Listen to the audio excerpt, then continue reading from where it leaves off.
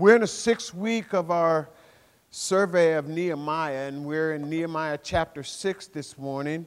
Nehemiah chapter 6. So if you have your Bibles, I want you to join me there. Nehemiah chapter 6.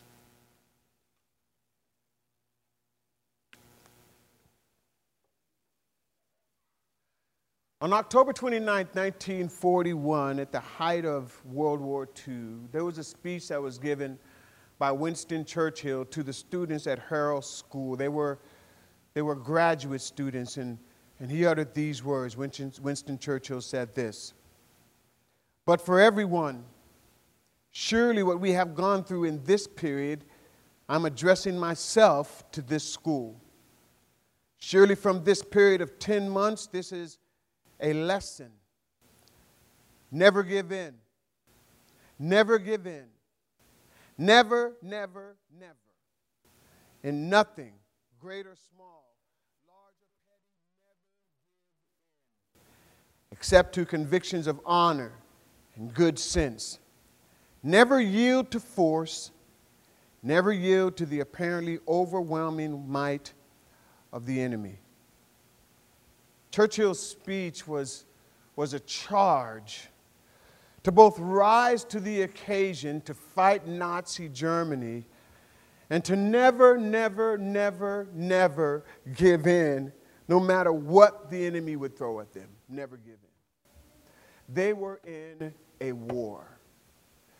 Family, I'm here to tell you this morning, we are in a war. We're in a war. There are all kinds of natural wars going on throughout the country and all around the world. I mean, every day there are things happening in the United States, and if you're not paying attention, let me tell you something, we are in a war. It's a battle against good and evil. And Paul tells us in 2 Corinthians chapter 10, verse 5, he says, "The weapons of our warfare, though, as followers of Jesus Christ, are not carnal. They're not of the flesh. They're mighty through God to the pulling down of strongholds." And then he says this. He says, "Casting down imaginations," which means that most of the time when we do warfare as followers of Christ, the battleground is in the mind and it's in the heart. So he says, casting down imaginations and everything that would exalt itself against the knowledge, the will, the power of God, bringing into captivity every thought to the obedience of Christ, strongholds of the enemy, the weapons that we have to use or to dismantle those strongholds. Today I want to talk to you about one of those weapons. It's a term that we don't use that often anymore, but it's a powerful term in terms of the weapon that we've been given. Is called the gift of discernment. The gift of discernment. So I've titled the sermon today, Discerning Distractions. Discerning distractions. Let me give you a working definition, a biblical definition of the word discernment. Discernment is the ability to spiritually assess the difference between right and wrong, good and evil, what is harmful and what is harmless.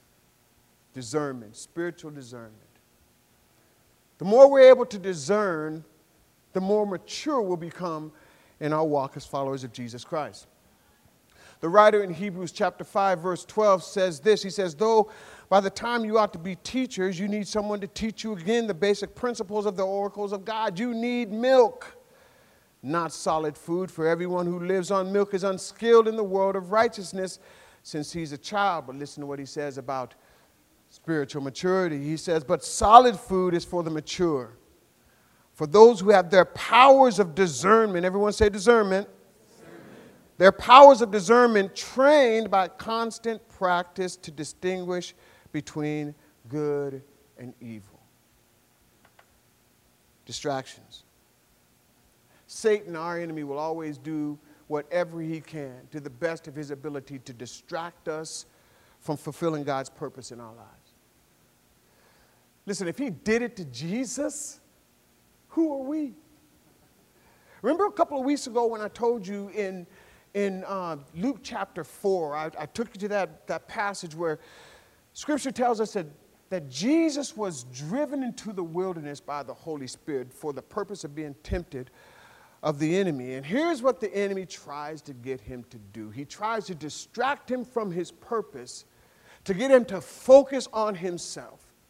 Because if he gets him to focus on himself, Jesus fails to fulfill what God has called him to, his plan, his purpose of redemption of all mankind. Jesus stays the course. So I want to go back and say it again. If Satan did it to Jesus, you know he's going to do it to us, right? And here's something about our enemy. When he doesn't succeed, what he does is he comes back around, and he does it again. He might retreat for a season, but he's going to always come back and look for another ideal opportunity to distract us. In our passage today, we're going to take a look at 3 tactics that the enemy will use to distract us. 3 tactics for distraction. The first is invitation. Second is incrimination. The third is intimidation. And once again, from our text, from our passage, we see that Nehemiah shows us how to respond to the tactics of our enemy and with a godly resolve. That's what we learn from our passage today with Nehemiah. Let's talk about the first tactic of our enemy. Invitation. According to Josephus, in his writing of the Antiquities of the Jews, while building the walls of Jerusalem, many Jews lost their lives at the hands of their enemy. And there were many attempts simultaneously, many plots to discourage and to discredit, even kill and harm or kill Nehemiah in the process. But listen, as the completion of the wall drew near, Nehemiah's enemies made several final attempts to lure him away from the wall, invitation for him to come down.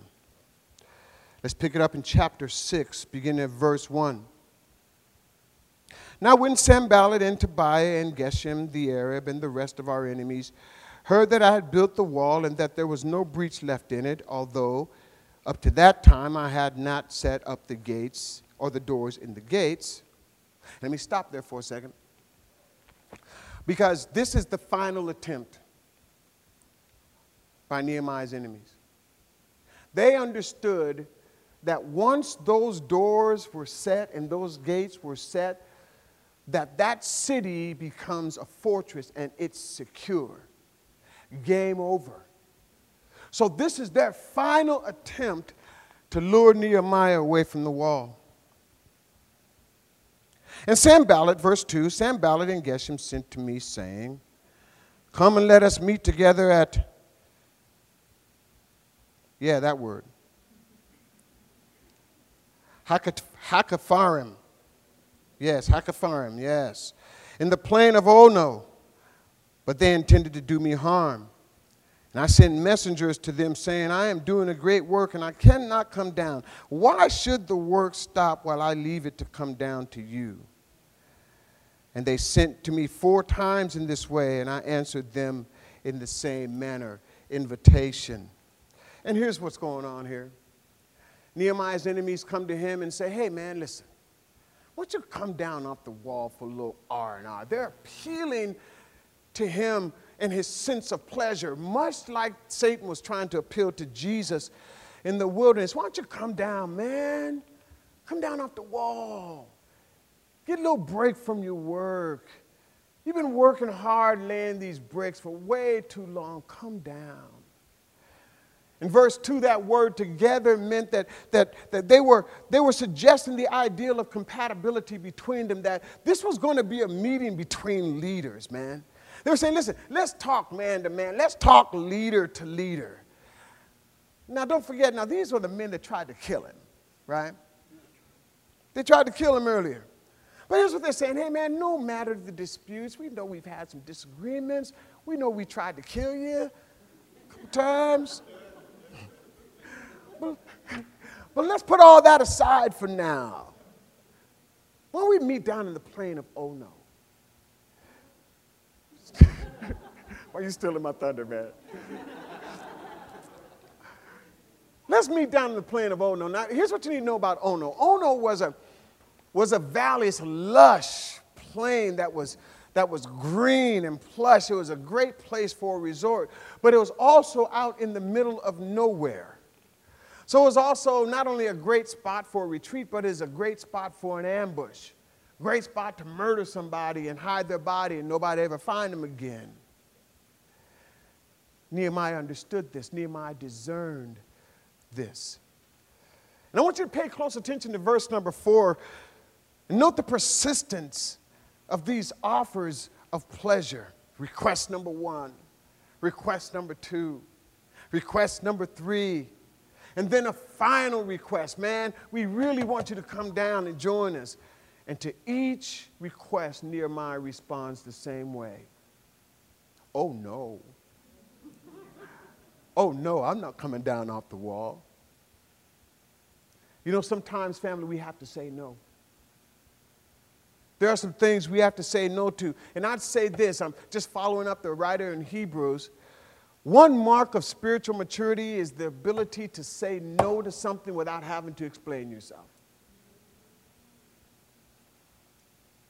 How many parents in the house? Let me see your hands. Now, while you have the chance, while little Johnny is like 5 years old, there are some things when you tell him or her to do, you don't need to explain yourself. You just don't need to explain yourself. No is no. Now, as they get a little older, you know, you have to explain some things. But for right now, no is no. Listen, I come up old school, right? I'm old school. My mom and dad told me to do something. If I thought about questioning them and asking them why, I better be outside of arm's length. Because sometimes no means no. Listen, this is where discernment comes in. Sometimes distractions and options, sometimes options come disguised as harmless things, even good things. But just because something seems good and is good doesn't mean that it's always right. Doesn't mean that that's the right choice for you. Have you ever given in to repeated pressure? I mean, somebody puts the pressure on you and you just if you have, how many of you have given in to repeated pressure? Let me see your hands. For those of you who haven't raised their hands,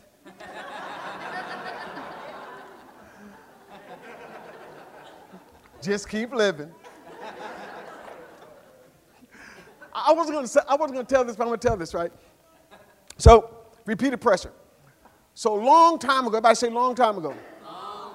Long time ago, my son is like 27, 28 now. My son was like 4, maybe 5. And we're on the beach in Hawaii, in Hanauma Bay. Right? And we were out feeding the fish, because, you know, there's a lot of good snorkeling out in Hanauma Bay. And we're out feeding the fish, and we had come back onto the beach, and I've got the camcorder. Now, back in the day, they didn't have the little camcorder like this. They had, like, Channel 2 camcorders, you know what I mean? The great big ones, right? And I got my camcorder. I'm recording this thing. And my wife, she's got the wrap on over her bathing suit, and my son wants to go out and feed the fish. You know where I'm going with this, baby. And so my son walks up to my wife and he goes, "Mommy, can I go feed the fish?" And she says, no, he didn't know about this big. She said, no. He said, "Mommy, can I go feed the fish?" She said, no. He said, "Mommy, please." She said, no. He said, "Mommy, please." She said, no. And then, I promise you, he started this chant. He grabbed her by her wrapper. He said, "Mommy, please. Mommy, please. Mommy, please. Mommy, please. Mommy, please. We need you. Honestly, until he just broke her down. She's like, "Here, take the food." So then she looks at me, right? So I give her the camcorder, and I go out there in the water, but I don't get there to my son in time. He's only about this big, and he rushes out in the water, and he's got this sandwich bag full of food. If you ever fed fish out there in Hanauma Bay, you know they know that bag, right? And my son is walking through the water, and all of a sudden a fish comes up and grabs a bag and just whips it. And now he's got bread all over the place, and he's screaming because all these fish are like at him, right? So I run out there, Big Daddy, and I grab him up, man. These fish are all eating on me too, right? I know it's funny. But listen, that's how subtle sometimes distractions can be. One piece of bread, it's a good thing. One piece of bread can get you distracted and get you off the beach where things are safe and out into the water where the enemy's nipping at you. One decision. One decision. That's where discernment comes in. Somebody say amen? Amen. All right. Thank you. The enemy will wear us down, man. He'll try to. We might decline the first invitation, but as time goes on, he'll just keep prodding until our defenses get weak. The enticements continue. And if we're not careful, we'll give in. And I said it once and I'll say it again. Just because something is good, it doesn't make it the right choice for us. We have all kinds of invitations to distractions. Even there are practical day-to-day choices that can be distractions.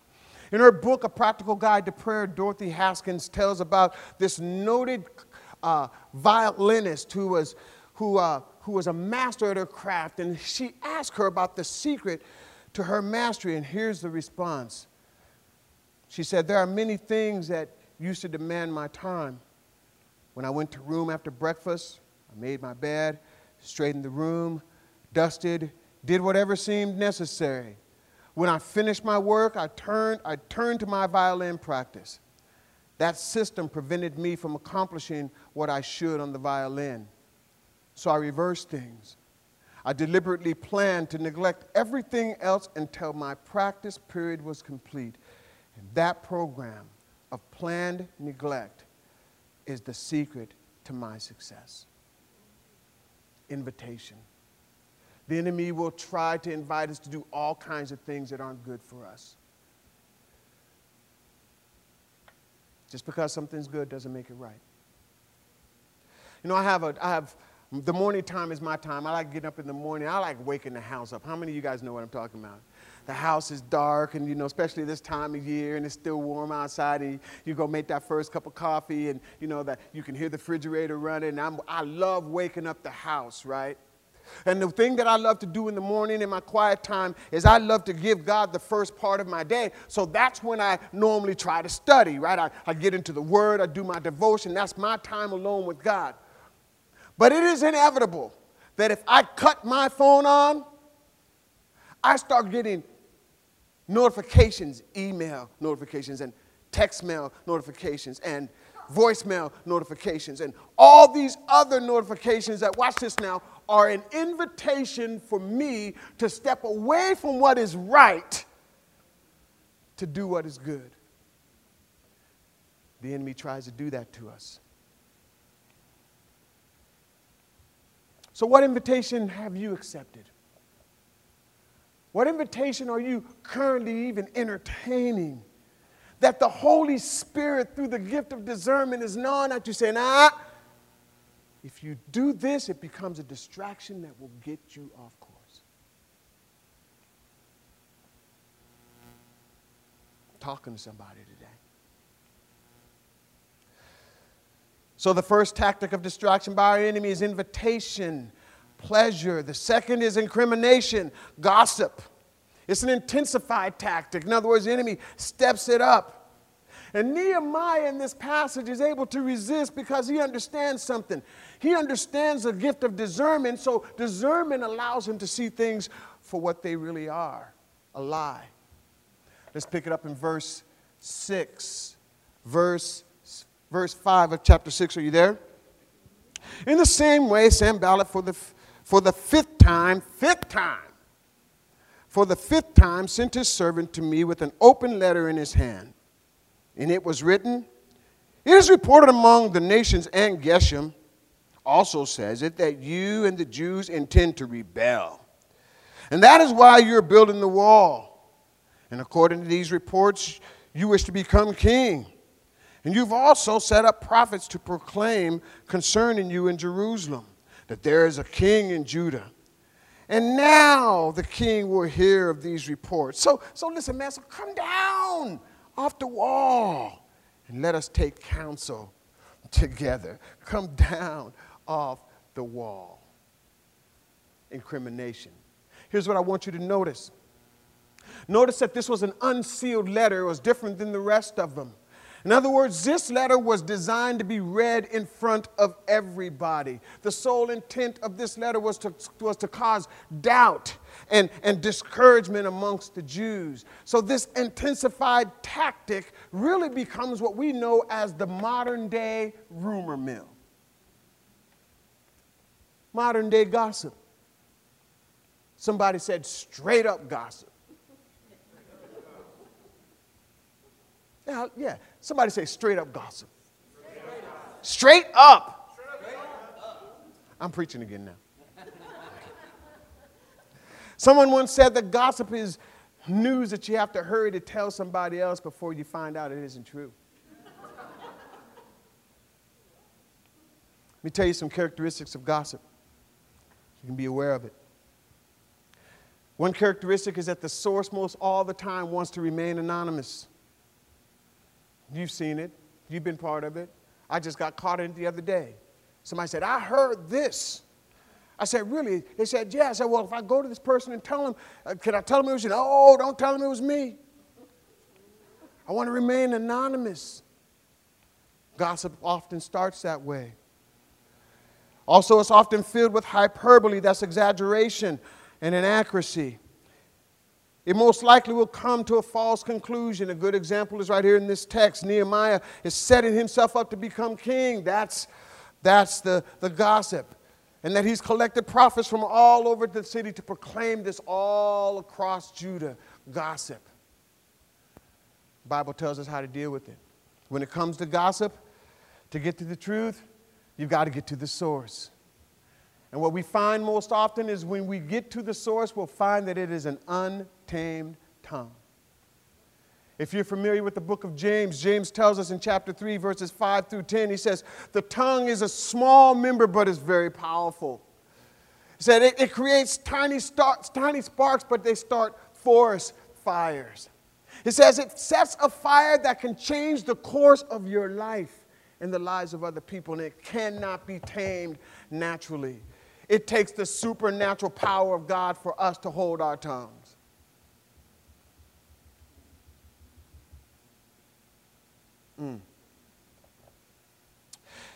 He says it's a restless evil full of deadly poison, and it can produce both blessings and cursings. And James says that ought not be.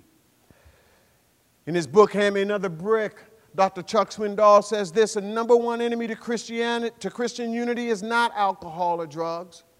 It's not pornography or poverty or inflation. The number one enemy to Christianity is the power of our tongue. Gossip is the major reason for disunity in the body of Christ, and it is a major reason for disunity in the family of God. The enemy uses gossip. It's a major tactic that he uses. So how does Nehemiah respond to the gossip that has been tossed at him? He does it masterfully. If you look at verses 8 and 9, you'll see that he does three things. He first denies the rumor, says it's not true. And then he prays to God for strength. And then he simply goes back to work. Sometimes when it comes to gossip, keeping it simple is the best way to operate, isn't it? So now, based on what Nehemiah shows us, how can we better discern and appropriately respond to gossip when it comes our way? First thing to do is ask, is it true? Is it really true? Can it be validated? And then ask this, hey, can I quote you on that? Can you quote the original source? And here's something. Is this information, will this information benefit the person who hears it? And can he or she do anything about it? You know, the one thing, you can't do it too much anymore with electronic mail, but with old, mail, what you get in the mail, the old hard copy mail, I don't even know what you call it anymore. Snail mail. Snail mail. Postal mail, yeah. I used to get all upset about, you get these letters in the mail and there's no return address and they don't sign on the bottom and they just give you all these scathing things in the middle. Listen, here's what I've learned. File 13, man. Because if a person wants to remain anonymous and not want to put his or her name on what they're saying to you, it's not worth the time and the energy. It's just not worth the time and the energy that you would put into it to try to resolve whatever the problem is. So don't do it. Don't do it. Last week Mike read from Proverbs chapter 6, verse 16. And in that passage, he talked about the 6 things that God hates, and the 7th that's an abomination to him. A proud look, a lying tongue. And then it gets on down to the bottom of it, and it says, a person that sows discord amongst the brethren. The enemy uses gossip to sow disunity and discord and division in the body of Christ, and we should avoid it at any cost. That's the second tactic, incrimination, gossip. So our enemy starts with invitation.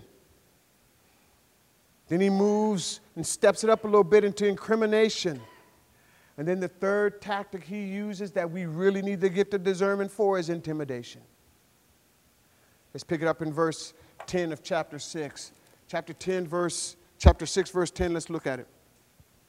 Now when I went to the house of Shemaiah, the son of Delaiah, the son of Mehetabel, who was confined to his home, he said, let us meet together in the house of God within the temple. Let us close the doors of the temple, for they are coming to kill you. They are coming to kill you by night. You know what? I love that passage. They're coming to kill you by night because it does. Have you ever watched scary movies? How many watch scary movies? You ever find a scary movie where things are like scary during the daytime? Right? It's never in the daytime. You don't find dent in the middle of the day, right? It's always at night. They always come and get you in the night. Adds to, yeah. So they were going to come and get him in the night. They were coming to kill you. But I said, should a man such as I run away? And what man such as I could go into the temple and live? I will not go in. And I understood that and saw that God had not sent him, but he had pronounced the prophecy against me because Tobiah and Sanballat had hired him to do this. So what's the point, Pastor? This was the final attempt to lure Nehemiah into sin. They were going to intimidate him into doing that. Because Nehemiah understood, and so did they, his enemies, that if Nehemiah entered the temple, it would be against Levitical law. Because going into the holy place, the sanctuary, was reserved for the Levitical priests. No one but the Levitical priest was allowed to enter into the sanctuary. To do that and not be a Levitical priest was a violation of the law that was punishable by death. And so Nehemiah refuses to give in, and his courageous refusal to go into the temple indicates character and honor and integrity and loyalty to God above his own perceived needs. He chooses to honor God even if it's going to cost him his life in the face of intimidation. Someone once said that courage isn't the absence of fear, it's the tenacity to do what's right no matter how much we're afraid. So discerning the right priorities gave Nehemiah the courage to do what's right, to say no to distractions, thereby keeping pace with God's priority for his life. And here's what I want you to know, family.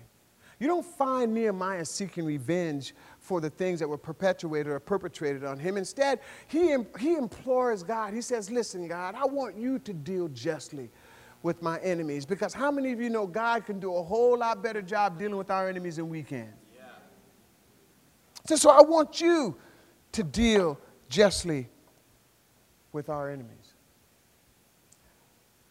The last thing I want to bring to you is once we've, through the gift of discernment, learned how to navigate through the tactics of the enemy, always at the end of it, we're going to see the results of God's involvement in our lives. Because you know what? He's there with us the whole time. He's always constantly talking to us. He's always trying to get us to navigate through the tactics of the enemy. The question is, are we listening? Are we discerning? Listen to how God got involved. Verse 14. Remember Tobiah and Sanballat. No, that's not right. Oh, verse 15. God's involvement, his divine involvement. So the wall was finished on the 25th day of the month of Elul, in 52 days. And when our enemies had heard it, all the nations around us were afraid and fell greatly in their own esteem, for they perceived that this work had been accomplished with the help of our God. Here's what was undeniable. Even Nehemiah's enemies had to admit that God was intricately involved in this work. That this project that should have taken 2 to 3 years was accomplished in 52 days supernaturally.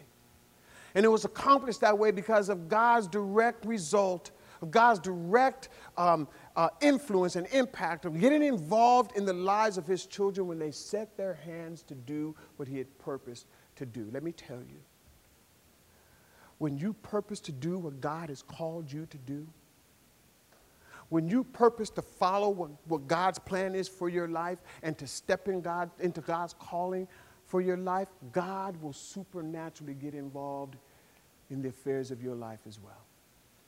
He is standing by to do that for you. He wants to be involved in your life. I want to close with this. You know, you're taught in public speaking never to close on a downer. But I want to close with this. Melissa, you can come up. I want you to notice how chapter 6 ends. In the closing verses, we see the relentlessness of our enemy. He just keeps coming and coming and coming. Verse 19, Nehemiah says, moreover, they kept reporting to me his good deeds, talking about Tobiah, and then telling him what I said. And Tobiah sent letters to intimidate me. One of the overriding truths in this book that I want you to see is that the enemy will not quit. He's not bound by flesh and blood like we are. And he's not going to quit. So I want to take you back to that passage that I mentioned to you before. If we try to deal with our enemy, family, if we try to deal with his tactics by natural means, we will lose. Remember, the weapons of our warfare are not fleshly. They are not carnal. They are mighty through God, given to us by God to do what? Dismantle the strongholds of the enemy. The greater one lives on the inside of us. And we've been given everything we need to combat the tactics of the enemy. I want to close with this. Give you some food for thought. This week I read a fictional report of a worldwide convention that Satan and his demonic imps were holding across the world. And in the devil's opening address to his followers, he said this: we can't keep Christians from going to church, but we can steal their time. We can keep them busy in the non-essentials of life and invent innumerable schemes to occupy their minds, keep them busy with the latest technology. Let's offer them faster, more convenient, more efficient methods of communication, keep them busy. Let's saturate them with email and voicemail and letter mail and text messaging. Keep them busy.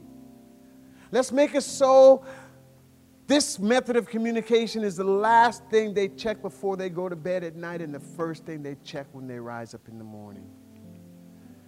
And then when they meet for spiritual fellowship, involve them in gossip and small talk so that they leave with troubled consciences and unsettled emotions.